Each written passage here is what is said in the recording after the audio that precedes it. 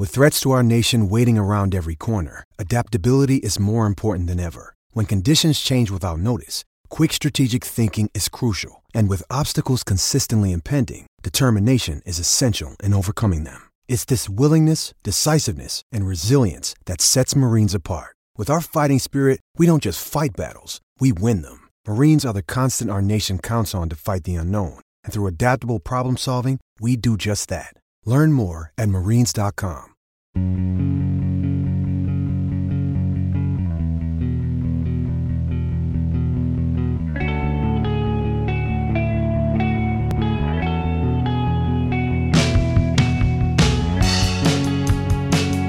It's one thing for the general manager of a Major League Baseball team to build with youth.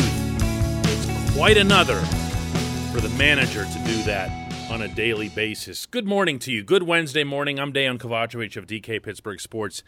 This is Daily Shot of Pirates. I do one of these every weekday morning. If you're into football and or hockey, I also offer up daily shots of Steelers and Penguins. First thing I have to say today before I get going is to thank everybody for the kind wishes regarding my mom, and to thank Alex Stumpf for filling in on this program while we went through.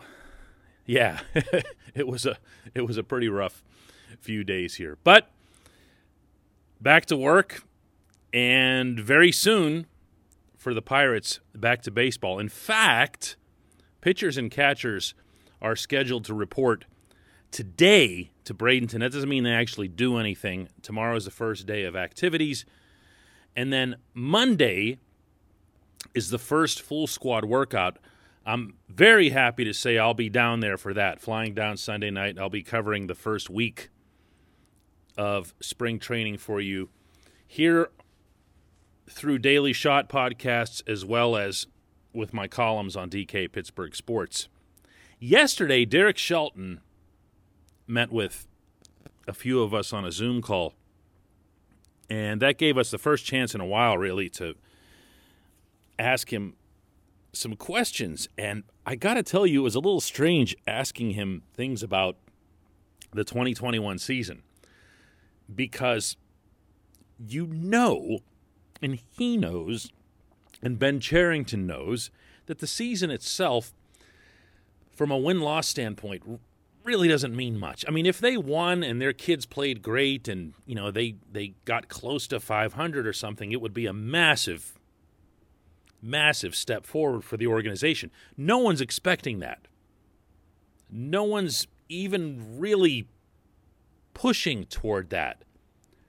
It's more about making the individual players, particularly the younger ones, better.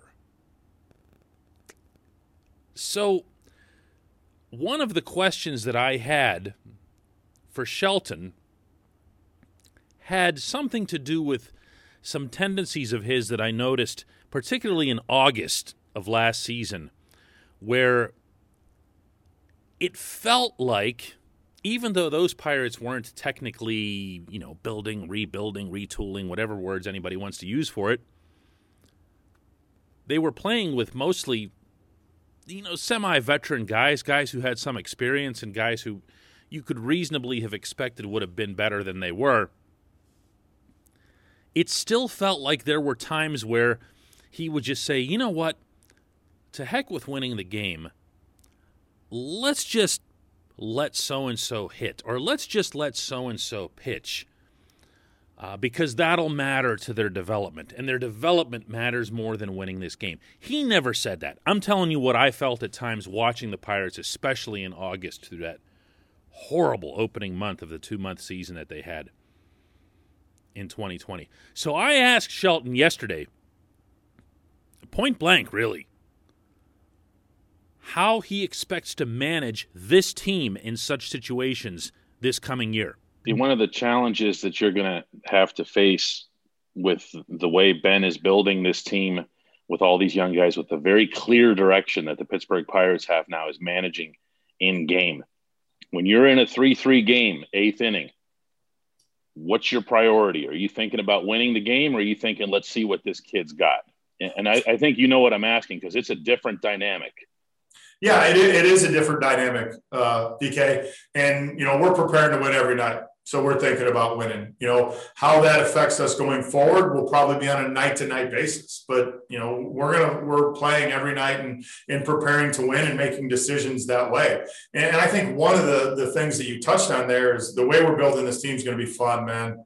This is going to be a fun journey. And I think we're going to be able to see guys grow and blossom, and including myself. I have room for growth as a manager. I'm very aware of that. So that's the part of the game that I'm excited about. I'm looking forward to that 3-3 game in the 8th, and the decisions we're going to make and who we're going to bring in, and then for you guys to tell me that it was wrong afterwards and I should have brought somebody else in. But that's the fun part of this. That's the fun part of doing this job. I mean, that's an okay answer. I don't want to get into the habit of grading everybody's answers that they give me to a question. This is not something that he has a chance to script. It's, he's answering in the moment, just like I'm asking in the moment. And he has to answer that the objective is to win the game that night. I mean, wow, think about it. But at the same time, it sounds like winning will be the desired outcome. It'll be great if it happens. But again, if I have to let a really, really struggling young player who we believe will benefit from multiple at-bats in tough situations, and we let him hit instead of putting in some veteran bench guy who we genuinely feel has a better chance to produce the knock that we need to tie the game or to win the game, then we're going to let that kid hit. He's not saying that. I am. Based on what I saw last season and based on what I honestly think will be best for the Pirates in the long term. Same goes for pitching. You're going to see more than once. You're going to see a starting pitcher get slammed around in the first inning and a third, inning and 2/3, whatever it is. And you're going to be, get him out of there, get him out of there. And the manager of the ball club is going to be standing there in the dugout, one knee up, watching all of this, not moving. Because whether it's Mitch Keller or JT Brubaker or one of the other younger guys that's out there, you're going to understand that there's more to gain from having that pitcher stay out there, work through it, harden up a little bit, and get the team a decent 3 or 4 innings or whatever to try to save the bullpen and to learn a lesson along the way. It's not as if Shelton's going to be able to manage this team every night like it's Game 7. You can't do that with an all-veteran team. I know that frustrates fans when they're watching it in the moment, but managers have to be aware of pitcher availability, pitcher health, and the same even applies on offense. They have to build up certain hitters' confidence. They have to be aware of everyone on the roster, not just the 8 you run out there every day.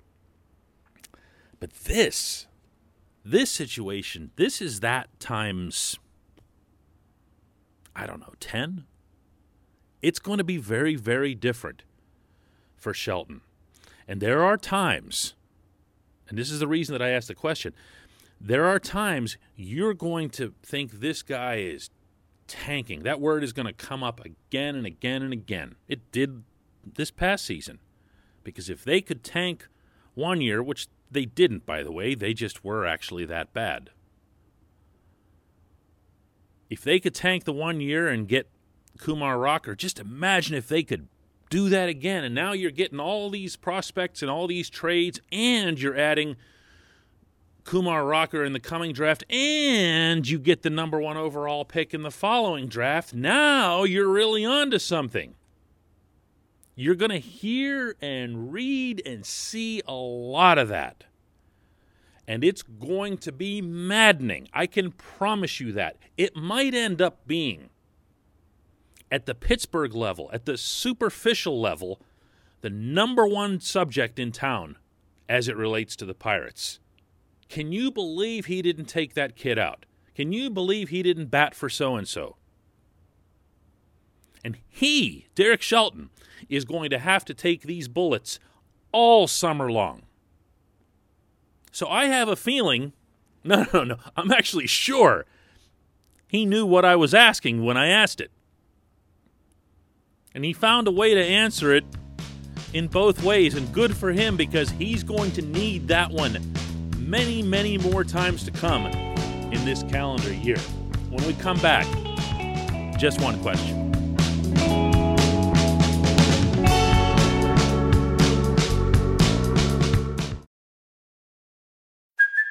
Hey, it's Kaylee Cuoco for Priceline. Ready to go to your happy place for a happy price? Well, why didn't you say so? Just download the Priceline app right now and save up to 60% on hotels. So whether it's Cousin Kevin's Kazoo Concert in Kansas City, go Kevin, or Becky's Bachelorette Bash in Bermuda, you never have to miss a trip ever again. So download the Priceline app today. Your savings are waiting.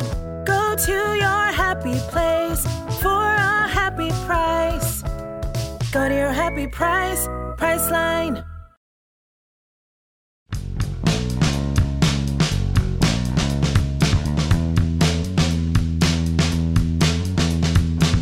Back. It's time for Just One Question. If you'd like to leave one, you can do so by visiting DK Pittsburgh Sports. Find the article that encompasses this podcast and leave it right there in comments.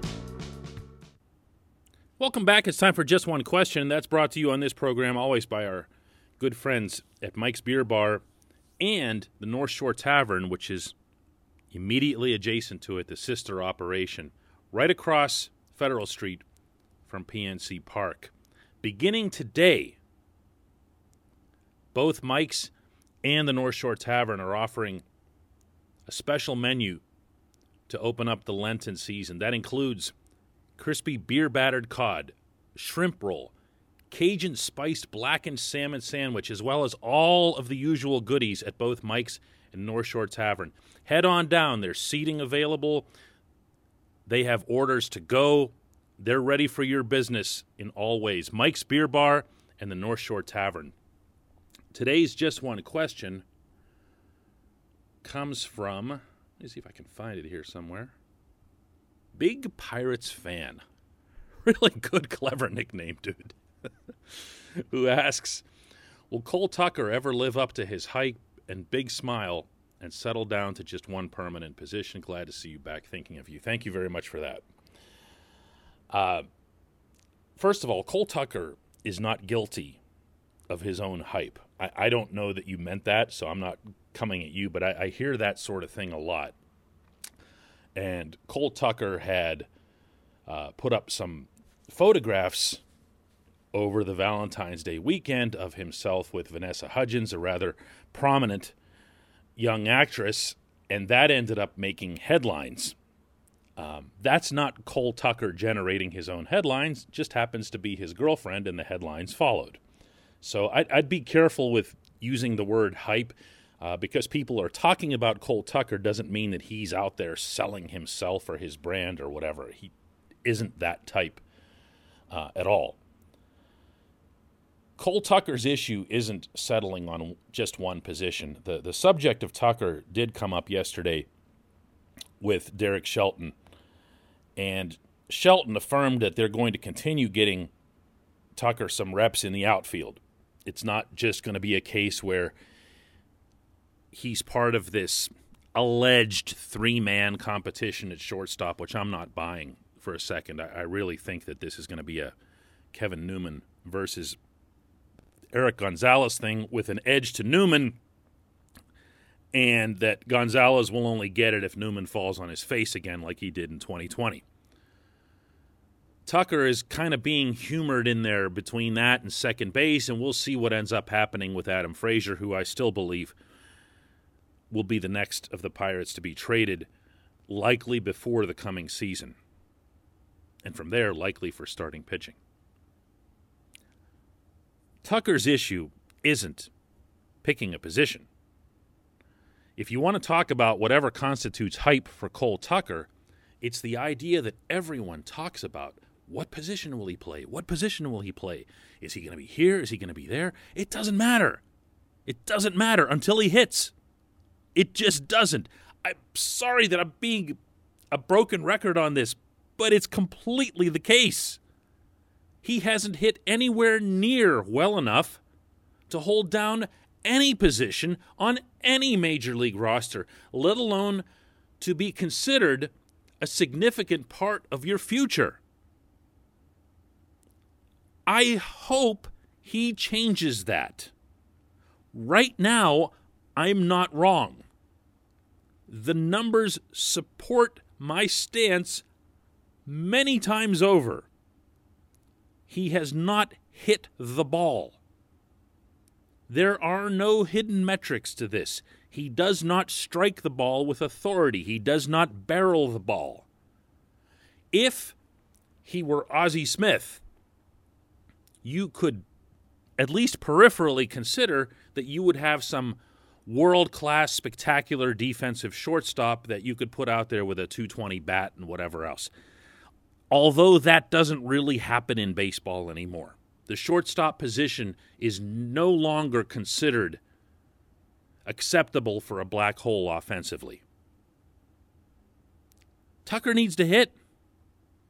I don't like anything about his hitting. I don't like his strike zone. I don't like his approach. I don't like this rocking horse thing he does with his feet as he's going through his swing that feels like it's transferring his body weight from all over the place. For that matter, I don't like his body weight. He doesn't look like he has much of a torque or strength that he puts into his swing.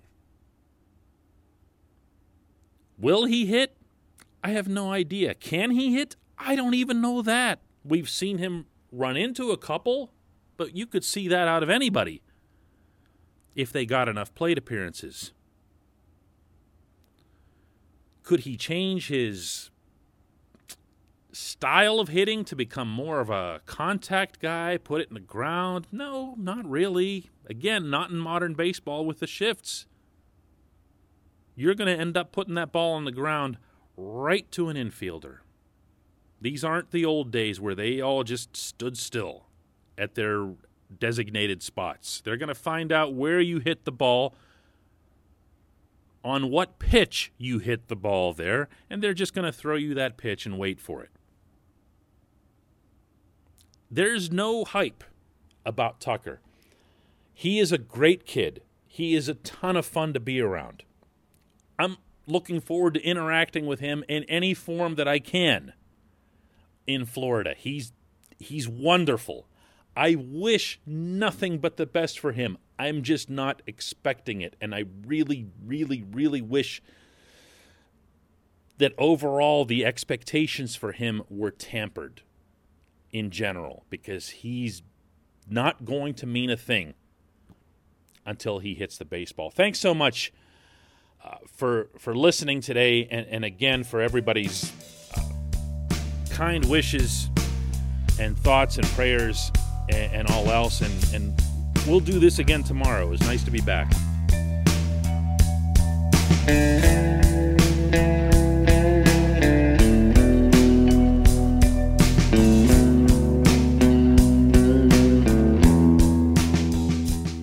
At Point Park University, in the heart of downtown Pittsburgh, they understand there's no substitute for real-world experience and career-building connections. Their innovative curriculum engages students with distinctive experiential learning opportunities. Point Park's pioneering co-op program empowers qualified students to work in full-time, paid positions with their corporate partners while earning college credits. Visit pointpark.edu/works to learn more. Career ready. That's the point. Point Park University. Your front door, your car, your gym locker, your gun. Safety is a habit. Learn more about how to keep guns safe and secure. Visit ProjectChildSafe.org.